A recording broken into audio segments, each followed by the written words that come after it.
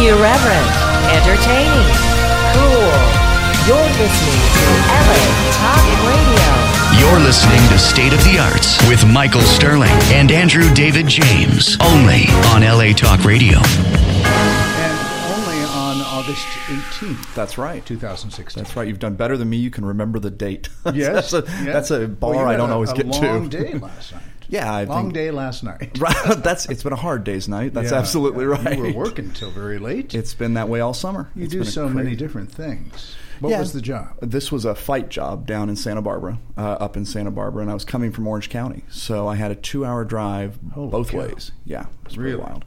Pretty wild. So just because of the distance or not because of traffic? Right? No, there was some of both, but it's more just distance at that point. Yeah. I feel like each time I'm stretching out my gas bill each month, desperately trying to get to some of these jobs. They seem to get further and further out so people can find space to shoot. So you should tack on a little expense for that. I say that. I asked them for that, and they say, well, then we're not going to hire you. So that's what they say? Yeah, that's the one detail, Oh, I can just build it into your Yeah, I mean, we've tried. It's a competitive industry. Business? Right? What I need, Michael, is for you to come rep me and negotiate these contracts. You really should, though. I mean, LA, I'm a kid from here. I've seen everything happen in this city, and it's never been as bad as it is now for, traveling on the freeways. Yep. You can't even find a time when it's decent. That's exactly right. Rush hour has gone to 24 hours a day. It's insane. Terrible thing. Before we get into the show, why don't we thank our sponsors? A good idea. We'd like to thank, ladies and gentlemen, our sponsor, Breakdown Services, the entertainment industry standard used around the world, providing the most professional means to reach talent agents as well as actors when casting a project. To learn more about Breakdown Services, visit breakdownexpress.com. We'd also like to acknowledge performingartslive.com, one of the Internet's most prominent listing sources for the live arts in Southern California. We're grateful to Performing Arts Live for lending their support to State of the Arts. We are indeed, and Mike Napoli and his crew down there are the best. And, before we talk to our guests, Andrew, I do want to continue our conversation just a little bit. How was your week other than that? Busy. You and I had a chance to hang out a little bit, which was a good thing. So that always makes the week a little bit better. We got to attend an event that not only had a good cause, but some great performances. Absolutely. Our friend John Lloyd Young, who won the Tony Award for creating Frankie Valli in the Broadway show Jersey Boys, was headlining the benefit Starry Night for the ALS Foundation, which is an amazing organization, the Golden West chapter here in Southern California. And a very special couple of guest stars joined that company, right? Right, one of whom you got to have lunch with, and I was jealous. Did. I actually asked my wife, and she said Haley Mills was the one woman it was okay for me to leave her for. So I don't know if that's going to help me at all. She was so fantastic when she performed with the great Richard Sherman. Yes. They had such a rapport, and she was just cute as she's ever been. My Richard goodness. Sherman, of course, being the Oscar-winning songwriter who composed Mary Poppins, Chitty Chitty Bang Bang, Haley Mills' Parent Trap. And Over Here with the Andrews Yes, Sisters, exactly which I was right. in New York. Oh, fantastic. Which you have some familiarity with, right? And Haley and Richard sang Let's Get Together, Yeah, Yeah, Yeah. He played, and he did not play. He sang with her. And it was in a very special moment. And it wasn't something that was orchestrated, and it wasn't, they did it a cappella. It was amazing. And then, as Andrew said, I did have the honor of having lunch with her the next day at Disney at the studio, and Mr. Sherman as well, and his lovely wife. And we toured the actual office of Walt Disney, which has been completely restored. Oh, I saw them playing in the studio because Bruce Kimmel's a friend of mine. Yeah. Bruce put that Bruce online yes. of them playing in the studio. And they did that impromptu great. little performance when we were touring the office. But it was surreal being in that office, because it was taken out after he passed. It was taken away, and it was put in archives, and they decided to bring it back and put it right back where it was originally located in that building. And I mean down to the paper clips in the drawers. Everything had been photographed and archived. There were 2 huge rooms, which they showed us, which had all the archival information in it. Wow. Yeah, and you could just kind of feel that. Yeah. To think that it's like the source of all that. Right. The source That's of right. all a Disney. suite of 3 rooms, one for his secretary outside of the work room, where his desk, and then another room where it was the work room for he and whoever was working on ideas or the films at the time. And that was the first time Hayley Mills had been in that office, and she was a child. Wow. So it was very special. Yeah. You should have seen her face. Very emotional for her. Well, there's a great film out that was just released on Netflix recently called Walt Before Mickey, and it talks about Walt Disney growing up and what his life was like, and kind of how he got to the mammoth, icon of creativity that he turned out to be. And it's a fantastic portrait of just a guy who wanted to do something and what he created out of this desire to do something fun for people. It's a really amazing portrait. Yeah. Well, and I must say that to have her involved and Mr. Sherman involved in this benefit, the ALS benefit, is very special. I don't know how many of you out there listening to us know what ALS is, but it's often referred to as Lou Gehrig's disease. And basically it starts robbing your body of every single thing that it's capable of doing. It works itself up from the bottom to the top. Yeah. And boy, oh boy, what a shocking thing. So many brave people that endure this. It is incurable at the moment, but they feel very hopeful on finding a cure for this. And the key, of course, to curing it is money. We can do these amazing films and we can do these we build skyscrapers that touch the air, but we need to start putting money into solving some of these diseases so people can live a better quality of life. Maybe the film that we talked about just a minute ago, Gleason. I want to see that. I heard it's great. That's about the football player from New Orleans. It is, exactly. We met the director, Clay Twill, who's very well spoken, and hopefully we'll get him on the show at some point. But this is their big award this year for that movie. And it's amazing when you see it with an athlete, somebody who is so finely tuned their body, and then you see ALS rob them of that, you realize that it's zapping a treasure.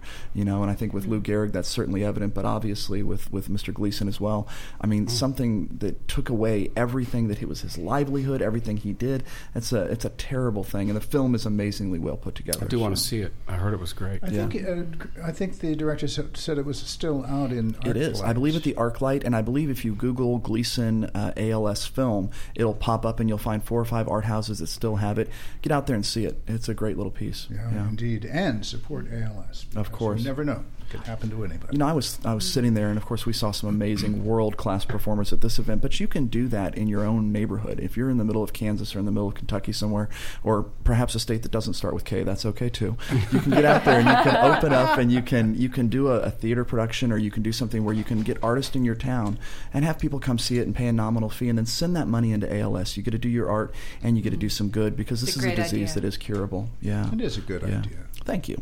Copyright Andrew David James, 2006. The first check goes to you. Maybe more people will do that than the Ice Bucket Challenge. Right, although those were so big. We were talking about it's interesting. I heard there was a lot of controversy over that at the beginning, but they said that it did so much good that ALS really did get a lot of money of that, and that was from the people at ALS. So I guess that is a good thing. If nothing else, it really brought it forward. We're talking about it today. You're right.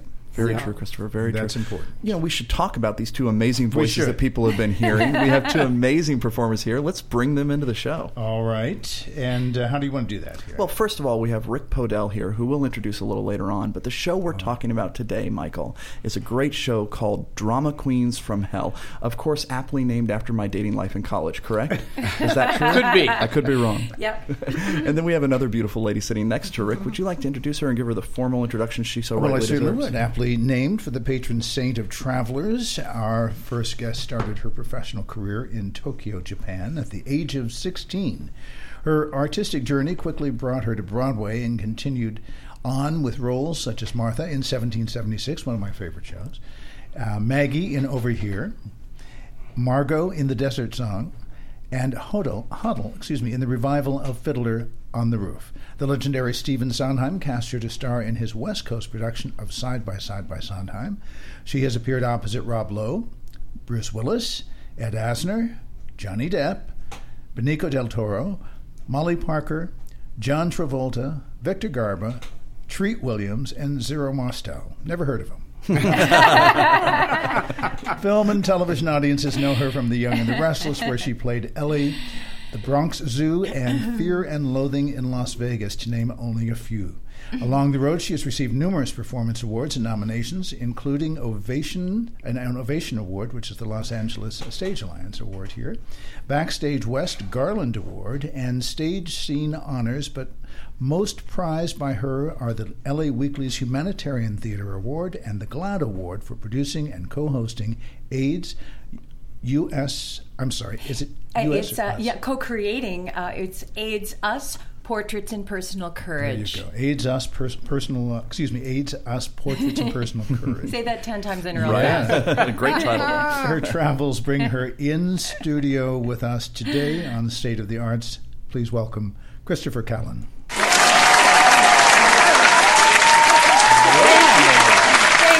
Humbled by this. No. Just a few of those fans we've talked about who follow you around, I guess, yeah?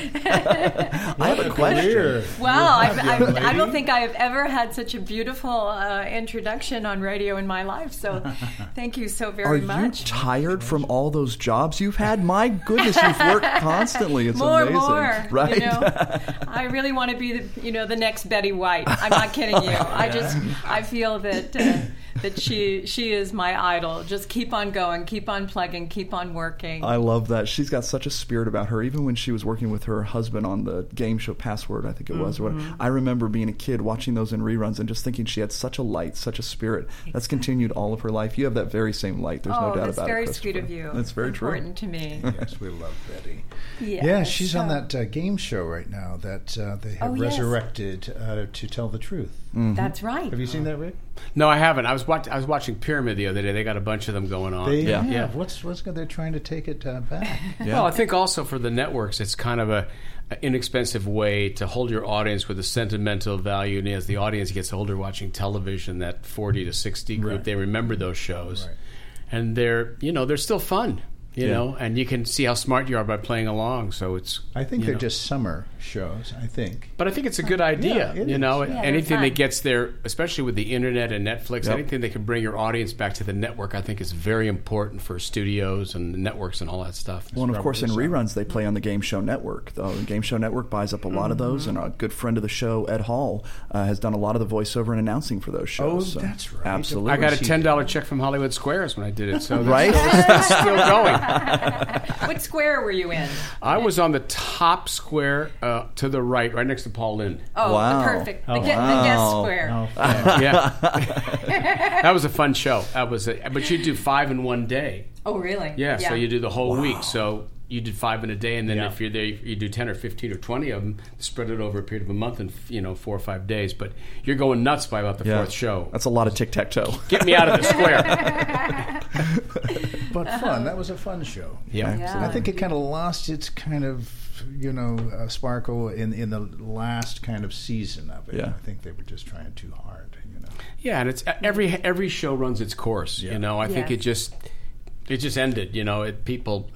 And especially with the coming in of E.T. and Entertainment Tonight, that was really at that point the only place people could see like celebrities do that kind of a thing. And now that's a really good point. E-Network and all those things, people are so close to everyone's life that way. They get as much frank dialogue as they want, and that show was meant to be like watching celebrities kind of off camera playing a game. Right. I'll tell you something that I saw last night, and I'm just inserting this, and then we're going to talk to Chris, but it's a very unusual series on E!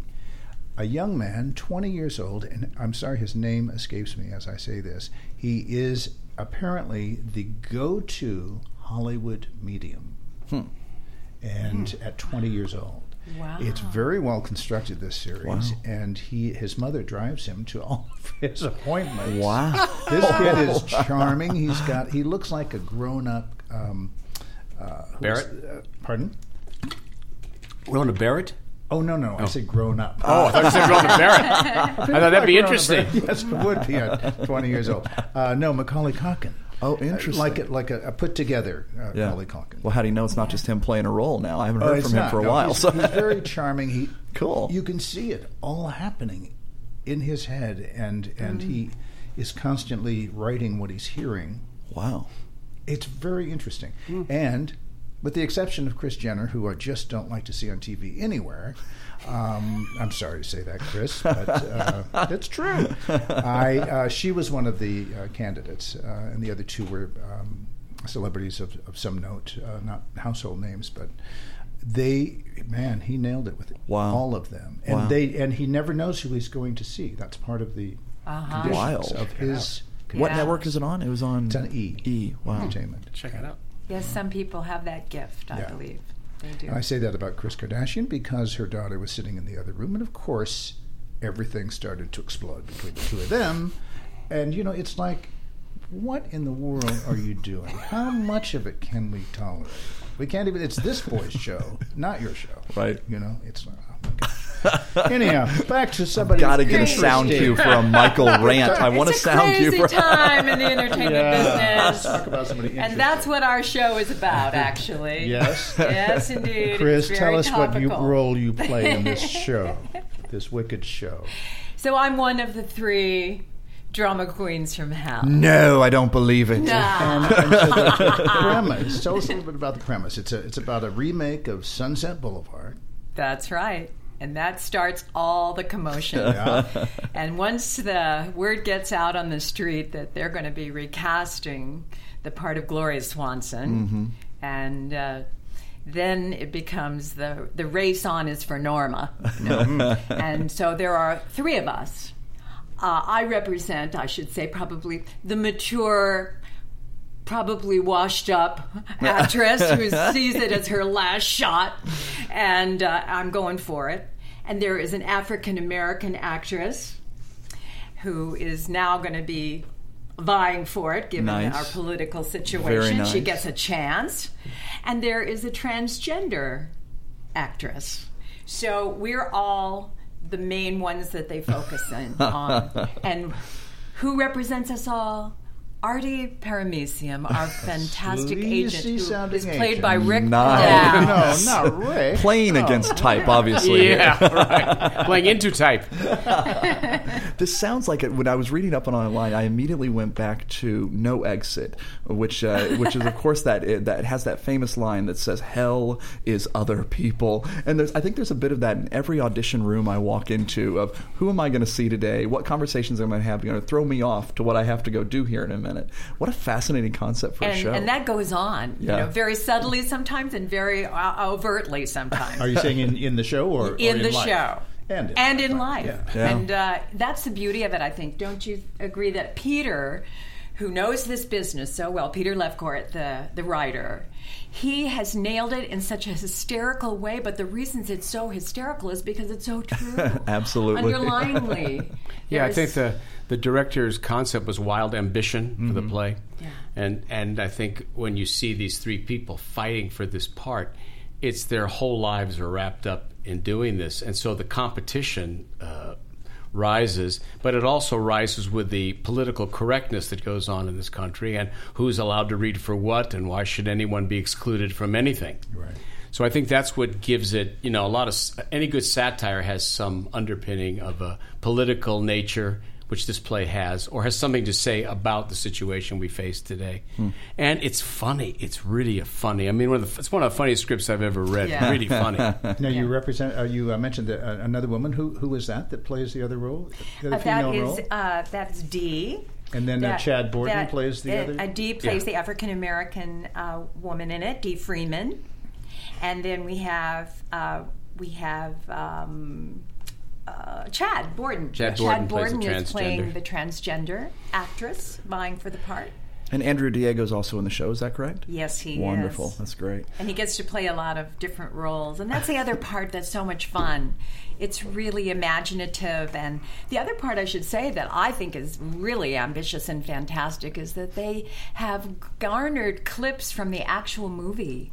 And it's interactive with us. Wow. It's just so ambitious cool. and fabulous. And music. Rick gets to sing in it. I get to sing in it a little bit, but it's not really a musical. But they've interwoven music throughout. Right. I think Rick said there's really nothing like it. I've never seen anything like it before or since. It's very, I think it's a real audience show too. That's the audience leaves feeling really good about all the people in it. It's an ensemble piece, and you really like all the characters in it. But I feel for an audience, it's a release away from the bombardment of all this, what's right and what's wrong and what's acceptable and what isn't. You can just forget about it for an hour and a half and just have a good laugh. You don't have to be mired in a dinner conversation about Black Lives Matter, and have to take a side. You can just enjoy it. That's I'm so that we're there on opening night. Oh, you'll love it. You'll have a great time. Absolutely. We'll know your laugh now. Now, is this a 2-hour show? Is it a 1-act show? How long does it run? Intermission? It has an intermission. Okay. We have a 15-minute intermission. I think Hour it runs 45. an hour and something. And from everything I read, this sounds like a non-stop laugh riot, right? Like if you're looking to get out of the house and go somewhere where you can just laugh and have a good time, this is the show for you, right? It is non-stop laugh. It is non-stop for sure. Because Right beginning to end, totally. It is so many words, and it's a real farce in its shape. Yeah. And you just, you kind of go, and there you go, and then it's one scene, and that's a challenge, for us actors, but it's really a wonderful, fun challenge. And all the actors are terrific. I mean, the cast is amazing, really talented actors, and that's at least I love working with Christopher, but it's the fun of working with other really talented actors. That's what draws you to any piece, Yeah. And rehearsals have been fun because people come up with a lot of different things. And Terry Hanauer, a great director, allows us all to experiment, with your character, which has really been cool. That's been the best Terry part. has been phenomenal. So he's really, very open-minded from the get-go. I mean, ask you to bring to the table what you want to bring. Does he ever say, I don't think so? She's great. No, absolutely. No. She's great about that. And if something is too much, she'll help you find an alternative. But she will never be negative about anything you do, unlike a lot of directors. She will always be positive and say, hey, that's good, but try this. Or I love what you're doing with that. Go for this. Yeah. And those kind of directors you really want to work for. When your wings get clipped and you get leery, it's like an athlete in basketball who misses a shot and the coach pulls him out. You Lose your don't worry confidence. about that. Yeah. You feel free to explore. At least that's been my Exactly. experience with this. And Yeah. that's very freeing for an actor. That's Right. very freeing, Sure. And it's a true ensemble piece as well. And I love that. All 6 people have a lot to do. Everybody has their moment. Everybody, you're rooting for every single one.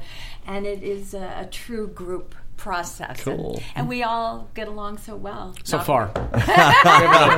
We do. And Once the The show reviews come hasn't out, who opened knows? Of course, it would be a great group of actors because Michael Donovan cast Of it. course. Oh, yeah. Absolutely. He Michael's did. great. Our dear Michael's friend, great. yes. Oh, He Indeed. did. he's terrific. Michael. Michael. Really good. And really you've good. got Raquel Lerman, who is a wonderful producer at Theater Yes. Planners. Yeah, you've got Theater the right planners. group. all the technical stuff is like, you would see it at the tape or anywhere else. It's all Yeah. top notch, I want to give a shout out to Mylette Nora as well, because she is our costume designer. And that's another thing that'll be fun for the audience, because we have costume after costume after costume and really fun costume. She's one of those Great. designers. She goes down to the the littlest little pearl, the littlest watch. She's got the details down. So And quick changes. You'll see people come back a minute later in a totally different costume, and you wonder, how the heck did that happen? Ladies and we gentlemen, wonder we are- too sometimes. We are, of course, talking about Drama Queens from Hell, now on stage at the Odyssey Theater. And we're talking to 2 of the stars here today. Christopher, in reading over your bio and kind of looking at some of your online resources, you have traveled so much, starting in Japan when you were 16 years old. Tell me how you ended up here in Los Angeles in this show. Is that a story you feel free to share? That's a wonderful question. I always say Christopher is a perfect name. I was named for the patron saint of travelers because my parents were traveling when my mom was pregnant with me. Wow. And then when I was 16, the family moved to Japan, and that changed my life because I became a singer there. And I would go to high school at the American school, and then at night I would be singing with Japanese bands, and I learned to sing in Japanese, and then I finally learned the language a bit. But that was it. And then I came back, went to drama school in San Francisco, and then right away went to New York and had great success. Very, very lucky success, because within 8 weeks I was on Broadway. Wow. Yeah, I mean, an unheard of story, really. Yeah. And I realized that. So, actually, I have traveled to 41 countries. And that is also mostly because I was on a world tour of 42nd Street that was put on the Norwegian Cruise Line. Wow. And we were in Europe for 3 months. And then this happened around 9/11. And my agent said, look, you got a good job. We don't know what's going on here. Just stay out there. Yeah. And I went, okay. And I was dating somebody on the ship, so that was fine. Like and the then captain? it was the captain, actually. I let the secret out. Okay. But anyway, then they were going to go down to South America. Oh. And I'd never been to South America. And we were in Chile and Argentina and Uruguay. Then I was like, okay, that's it.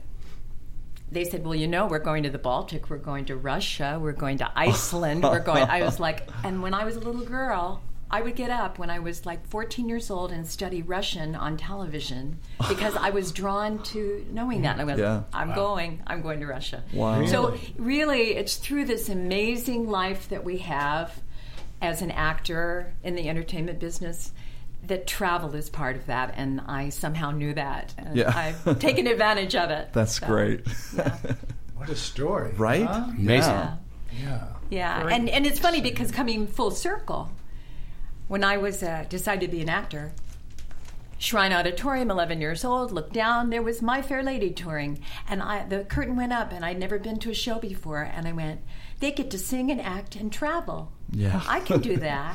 So travel is part of me. Wow. Yeah. Have you done it, though? I mean, would you continue to travel like that? That's hard. Oh, I'll be traveling till the day I really? croak. Okay. I'm talking to Betty White here. Come on.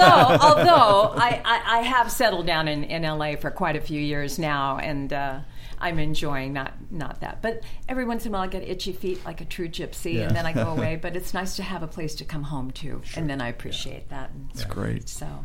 Wow. And you do a lot of traveling, too. I do. I travel quite a bit, some of it willingly, some of it not so much. Yeah. So, but yeah, we hit between, with work and with leisure, we hit between 15 and 20 states a year, all throughout the United States. Although internationally, we've cut our travel so much with 2 kids. I think that changes things quite a bit. But yeah, I love to travel as well. And I love that story that you were named Christopher after the saint, and Mom and Dad were like, nope. That's her name. That's what her name is going to be. That's a really cool story. They had no idea how unusual that was. Do people call you Chris or Christopher or Chrissy? I don't particularly care for Chris or Chrissy, or I like Christopher, but when I was younger, I was very embarrassed by my name, and I tried to pass like I had an ordinary name. But then I thank God I grew out of that. I love it. Well, it was very easy to find you when you put in actress after Christopher. So it was very interesting to find you online and go, that's what you want, is a name that's memorable, and nobody will ever forget that. I liked that very much, Christopher. It was beautiful. They did a good thing for me. Thank you so much for joining us here today. Will you hang around and talk while we talk to Rick a little bit more, too? Absolutely. Good. I love that. We're going to take a couple minutes here, and we're going to do a live arts calendar, but we definitely want to come back and talk a little more about that. Just real quick, ladies and gentlemen, we're talking about Drama Queens from Hell, which is now on stage at the Odyssey Theater. Performances are August 20th through September 25th, and you can easily get tickets by visiting plays411.com/Drama Queens, or you can call 323-960-7787. That's 323-960-7787. And the Odyssey Theater is one of the great theaters in Los Angeles. Absolutely. Very distinguished. And our live arts calendar, as you said, will kick off here with Shakespeare by the Sea. One of Southern California's premier Shakespeare companies is bringing Othello to a location near you. Directed by Stephanie Coltrane, Othello is an emotionally gripping thriller where gossip turns friendships rancid and rumor brutally murders innocence. Othello is unflinching in its power as it is in its heartbreak. Now on tour across the Southland, Shakespeare by the Sea offers free admission to all shows and locations, and there are locations throughout Los Angeles County and Orange County. To find out more about Othello and Shakespeare by the Sea, visit their website, www.shakespearebythesea.org, or call 310-217-7596. And ladies and gentlemen, there is a performance tomorrow night of Othello at Point Fermin down in San Pedro, so get out and see that as they come to the end of their very successful summer tour. Nice. Yeah, lots of good people involved in that production. Some friends of the show there, too. So, well, now we're going to give this young man here, sitting to my left, do you think he deserves it? I think so. Do we treat comedians like normal people here on the show? Yeah. All right, fine. I'll make an exception here. I had a pleasure of talking to this gentleman a little bit before the show. Ladies and gentlemen, our next guest is an original member of the Broadway cast of Andrew Lloyd Webber's musical Sunset Boulevard opposite the amazing Glenn Close. In addition, he has starred in such Broadway musicals as 2x2, Evita, Company, Good News, Sugar, 1776, and was the original narrator in Joseph and the Amazing Technicolor Dreamcoat. And then they changed it to a girl. I was so good. No one can ever follow that. He has starred in over 75 episodic television shows, including a year-long run on Days of Our Lives, and he has co-starred in movies opposite such stars as Ann Archer, Melanie Griffith, and he is also a stand-up comedian. He has played Las Vegas and around the world, opening for stars including Cher, Tina Turner, Jerry Lee Lewis, Mac Davis, the Mills Brothers, and George Benson. He was the first American comedian ever to perform in South Africa. As a writer, he wrote the golden era during his time at MTM, which is the Mary Tyler Moore Studios. Is that correct? Yes. And of course, he wrote for her show as well as others. His screenwriting break came when he wrote the script for Nothing in Common, starring the great Tom Hanks and the legend Jackie Gleason. He joins us in studio today. Please welcome Rick Podell.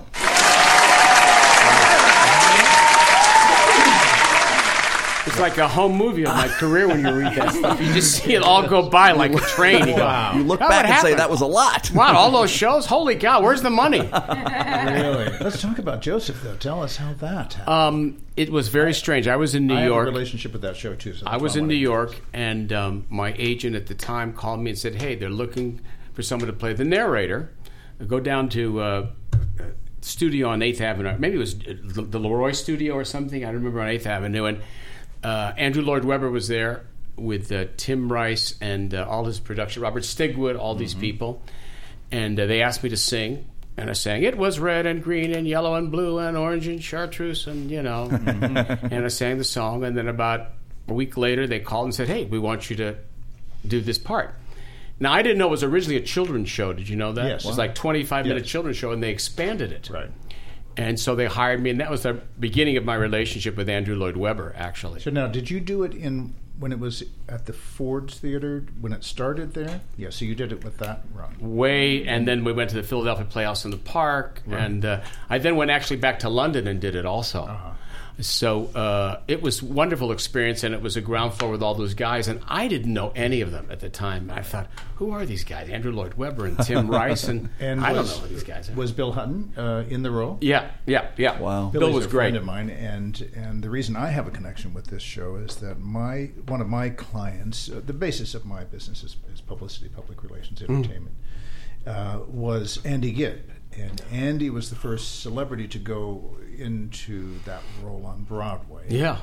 And replace Bill Hutton. And that's where I first met Bill. And we'd met here before, but what a great guy he is. And he still is. He still sings beautifully. Yeah, he does. Yeah. That voice, you just know it in two notes. One note, you know. And he had the best hair in the business. Absolutely. Golden. Totally. Golden. Right? Yes, it was. He looked like he was right out of the Bible.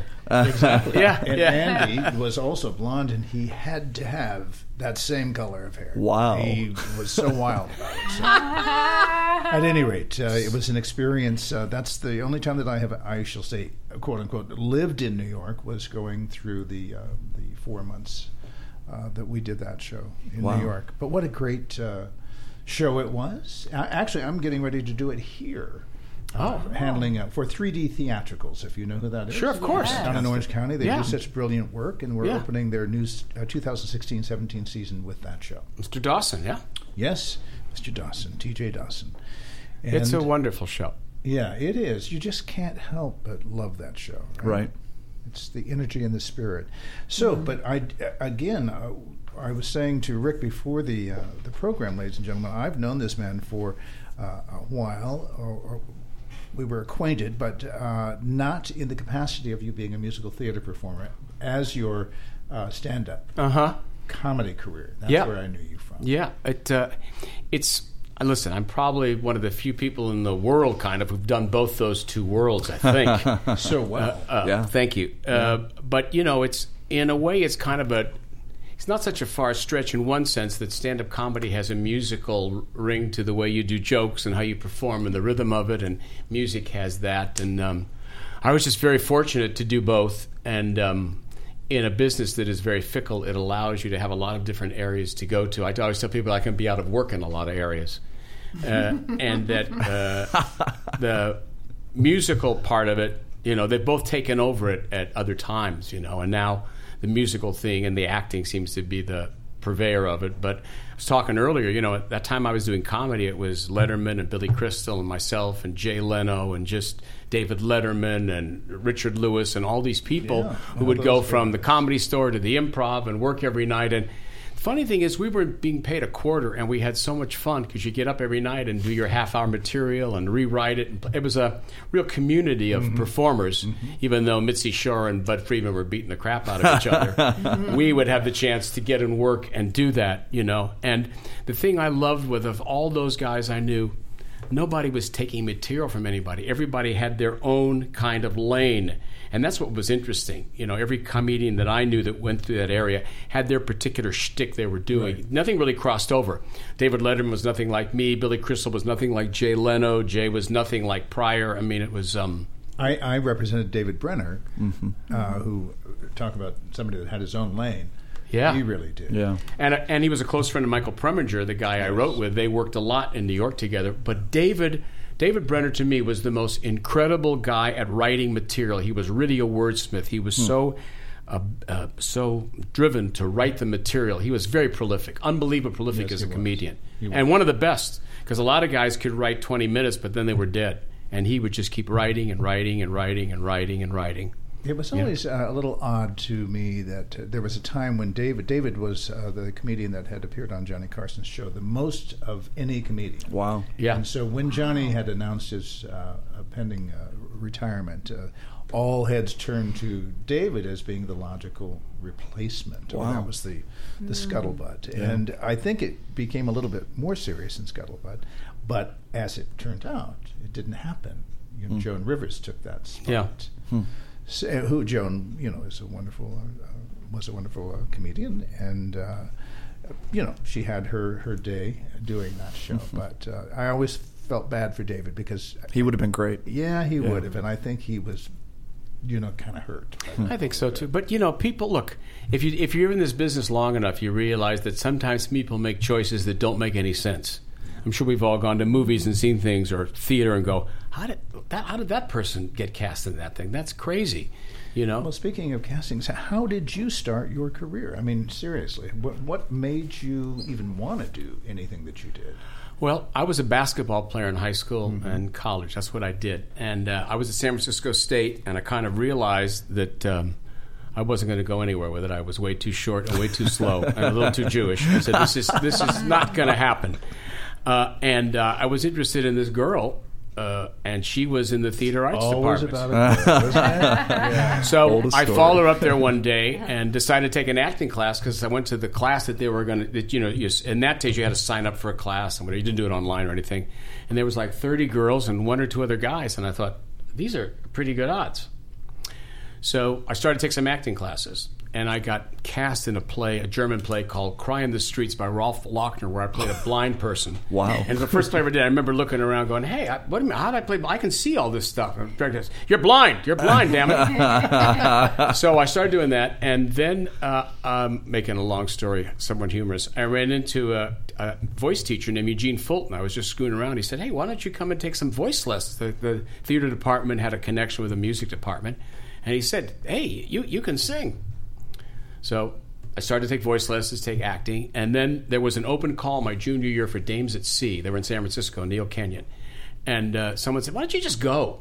I mean, I danced, too. I had done a lot of tap since I was a kid.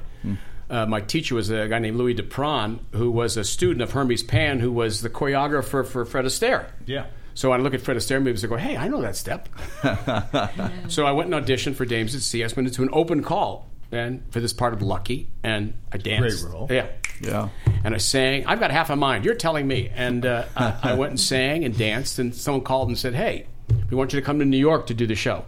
So I left college, which I don't think my father didn't talk to me for 8 years after that. And so I went to New York, and bang, within her story, I was at the Theater de Lys off Broadway with Bernadette Peters and all these people doing Dames at Sea. Wow. So you originated the role? No, I came in second. I replaced Joe Sakari, who played my part originally. Wow. Joe left, and I came in, and there I was with Bernadette and Steve Elmore and all these people and doing the show.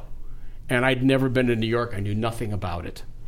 And there I was. And that sort of started stuff. Mm-hmm. And I did that. Well, and for everybody in that cast, especially her, too. And then another luck out, I got a call from this agent. Brooke Hill Snow was his name in Los Angeles. He said, hey, I want you to go to the Richard Rogers Theater. They're casting a replacement for Walter Willison in the show 2x2 that Danny Kaye was in.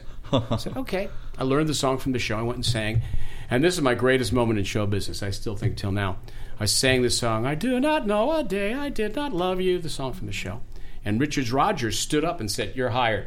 In the theater. Wow. Yeah. And for me, it was like, still I think about that all that time before, just the most incredible moment I've ever had in my career. I bet. Yeah. And it was like, And yeah, especially to replace somebody as great as Danny Kaye. and just, And to okay. have him in Okay, the you're that's it. instant So hire. that's really how things got started. And then, things happened from there. You know, I think that what he's talking about and the time frame of all these things, it's not like that anymore. No, it's not. No. That's what made that time so great. And There was always another show. Right. I always knew that when I went in, and so there wasn't a pressure. I felt more free. Like, okay, Yeah. kind of like you talk about it. Oh, this, okay, kind of know about it, not quite. Okay, who are they? Oh, okay, kind of, sort of. Yeah. Okay, good. Hi, I'm me. I'm Yeah, here. I this can do is my what job. I do. Yeah. I sing my song. I read. And you just always knew when you didn't get it. I always wanted it. I always did everything I could to get it. But when you didn't get it, you didn't have to wait a year for another show to be very well developed said, to yeah. be done. Yeah. And But now, especially economically today, the difference is now, in those days, people left shows because there were other shows to go to. Yep. Yeah. Now people stay in show. I have friends who've been in Phantom of the Year for 20 years, Phantom of the Opera for 20 Wow. years. They just do not leave shows economically. So there aren't as many replacements. right. There aren't as many new shows. At that era you're talking about, there may have been 15 or 20 musicals on Broadway at one time. Right. Yeah. And people leave, then hopscotch and went from Yeah. one show to another. If you get in a show now, you do not leave. Well, we And were that's talking the to a friend difference. the other day, a casting director friend, who said, there tends to be a desperation in every actor who walks through the door now because they've paid so much money to drive to wherever the audition is. They've had to pay for parking. They're walking up there, and they feel like if they don't get this job, it's going to mean they can't pay rent. And I think we've all been in that position one time or another, but to constantly feel that in a town, it really does. I think it lowers the level of performance you can give in an audition. You don't feel free to be your best. There's always something hanging over your head, and art is about free expression. So. Yeah. Well, there's so much more on the line, and it's not just in our field; it's in everything. Mm-hmm. It's in restaurants, it's in politics. Look, I mean, when you think about something like people going out on dates with people, there was never Match.com and Tinder and eHarmony and all these things, and the marketplace pressure is flooded, and the pressure to find somebody. Yeah. So and if you don't, you're a loser, and it's the social media has done all that. I tell you a quick story about what you're talking about. My agent sent we talked about this. My agent sent a note to all the clients he has, a really good agent, across the board talent. I'll give him a little shout out. And they sent a thing that said, make sure you're up on social media because a lot of casting now is done through how many hits you have on Facebook and Snapchat That's and so Twitter. true. They look for that. Who represents you, Todd Eskin? Todd Eskin, yeah. I love him, and Guy. They're great agents. I love them. But it's sort of, and there's nothing wrong with what they're talking about, but I think about a time we're talking about when the most important thing was your ability. Yeah. And now it seems like in another era, you do something and you get a career. And now you have to get a career by doing something social media-wise. It's not by your performing. It's by some other way you get in the door. And people go, oh, I saw them on Snapchat or Facebook. Let's cast them. Well, that's true. And it makes it difficult for Christopher and people like me, I think, someone who have really honed their craft over a period of time and really know what they're doing. And I'm sorry to interrupt you, Yeah, but no, I'm go going to say ahead, very please. quickly, there's a whole different set of people that are running the business now, too. Of course. that Yes. are of that mind. But no one's a better professional than she is. I'm Well, certain thank of you. it. And listen, I remember, but it still happened maybe 15 years ago, 20 years ago. I was reading for a pilot that Joel Schumacher was doing called Where's Cooking for Universal. And 3 people, they put in groups of 3, as you know, to come in to read. Mm-hmm. My group was Cleavon Little, myself, and Gwen Verdon. Wow. And we didn't get it, any one of the 3 of us. And the casting lady, who was, I think, she needed an adult to help her get out of the room. This young girl, she was like 18, 15, this casting person, really young kid. Really. She walks out and she goes, is there a Miss Verdon here? And we all went, Wow. I mean, we just wanted to Wow. die. So it's like Doris Roberts. Before she passed, she would talk about going into the, she somebody was so funny. who has been in this business for a million years and everybody knows her and loves her, and yet she would still go in for a movie or something, and they would. She said, the person on the other side of the desk was 18 years old and didn't know anything about her history at all. Show me your resume. Exactly. So, it was really difficult for her sometimes. It's a difficult time, but that doesn't matter. We're still here. We're working. It doesn't, and I totally agree with you. I think that's the spirit that I have, and I know you have, and I think that is the spirit to take, because we want to be in the present moment. We don't want to be living in the past of the way it was. Yeah, exactly. So you just, if you want to do this business or anything, you just have to say, okay, what is going on now? Okay, play the game. Let's have fun. Well, these issues are great to talk about, obviously, because they are important to our industry, but more than anything, they're also very relevant to this show, to Drama Queens from Hell. So, what you're talking about here is that we live in a strange world, and we work in a strange industry. And if you want to get out there and see something about what we've been talking about here on the show, the craziness that we all deal with as live performers, get out there and see Drama Queens from Hell. It's at the Odyssey Theater, and again, you can visit Plays 411. Just type in keyword Drama Queens, or you can call 323-960-7787, and you'll get to hear more about the ludicrous nature of what we do for a living and how wonderful it is to be a part of. Now, along those lines, because we've come to that time of the program where we have to baptize these people here. Do you know about this? I do not. I didn't know about sounds interesting. Well, how does it sound? What is it? And now, embarrassing moments. You cannot escape it here on State of the Arts. We ask each performer to tell us something in their career that has happened that embarrassed them in front of a live audience or maybe on a television set, that makes us all feel like we're part of this family of live performers that is so unique, where anything can happen, anytime, any place. Is there anything that jumps out to either one of you? Yep. I was gonna say, Rick looks like he's good jumped to go. in, ready to go.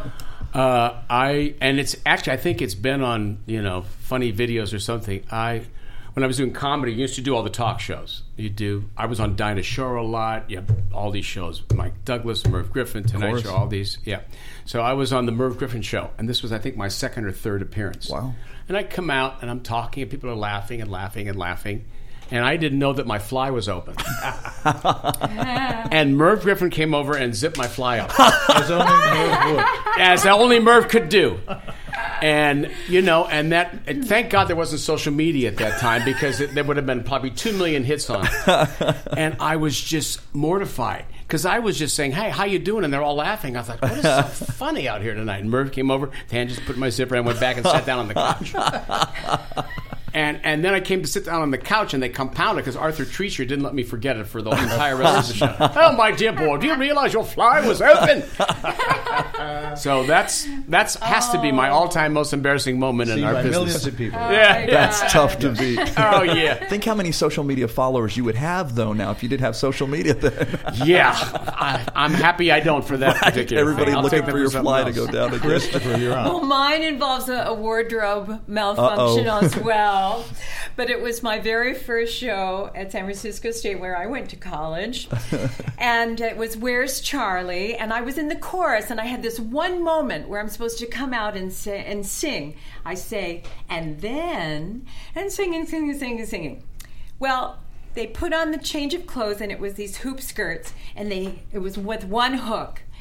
The skirt part. And I come out, I'm supposed to run out and go, and then, so I run out, the skirt falls to the floor, I'm there in my underwear from the waist down, and I went, and then, and the most mortifying thing was, I went up. I had no, I was blank as could be. Your pants came down and you went up. It was like, where the train goes through, and all the rest of everybody, the whole cast was on stage at that time, and the audience, and it was like, and then somebody sang my part from the wings. That was my introduction to show business. God.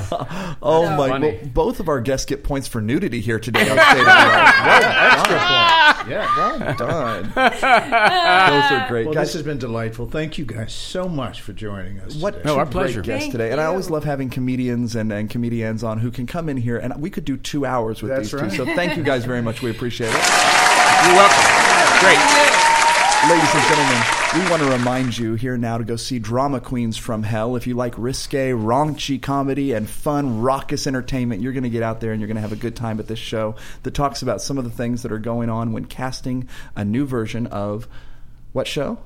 Sunset Boulevard. That's right. Everybody's going to walk in singing the songs now, I'm sure. So, we might add, they can go for a nominal $25 and go see really great ticket prices for this show. So Fridays and Sundays are $25. Saturdays are $30. Yep. Previews, correct, are only $15. So if you're looking for a fun, raucous time, get out there and see this show. Again, you can call 323-960-7787 to get tickets or visit Plays 411. That's Plays411.com/Drama Queens. We also want to invite you guys to think a little more about ALS and some of the great work that's being done out there.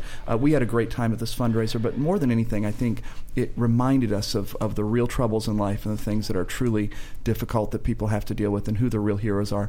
People who fight through this disease have such a positive attitude, like so many people we saw on that stage that night. So. Indeed. And you simply go to, here in California, to the Golden West chapter, .org, and you will have all the information about ALS and how you can participate in their fundraising and some great events that are coming up.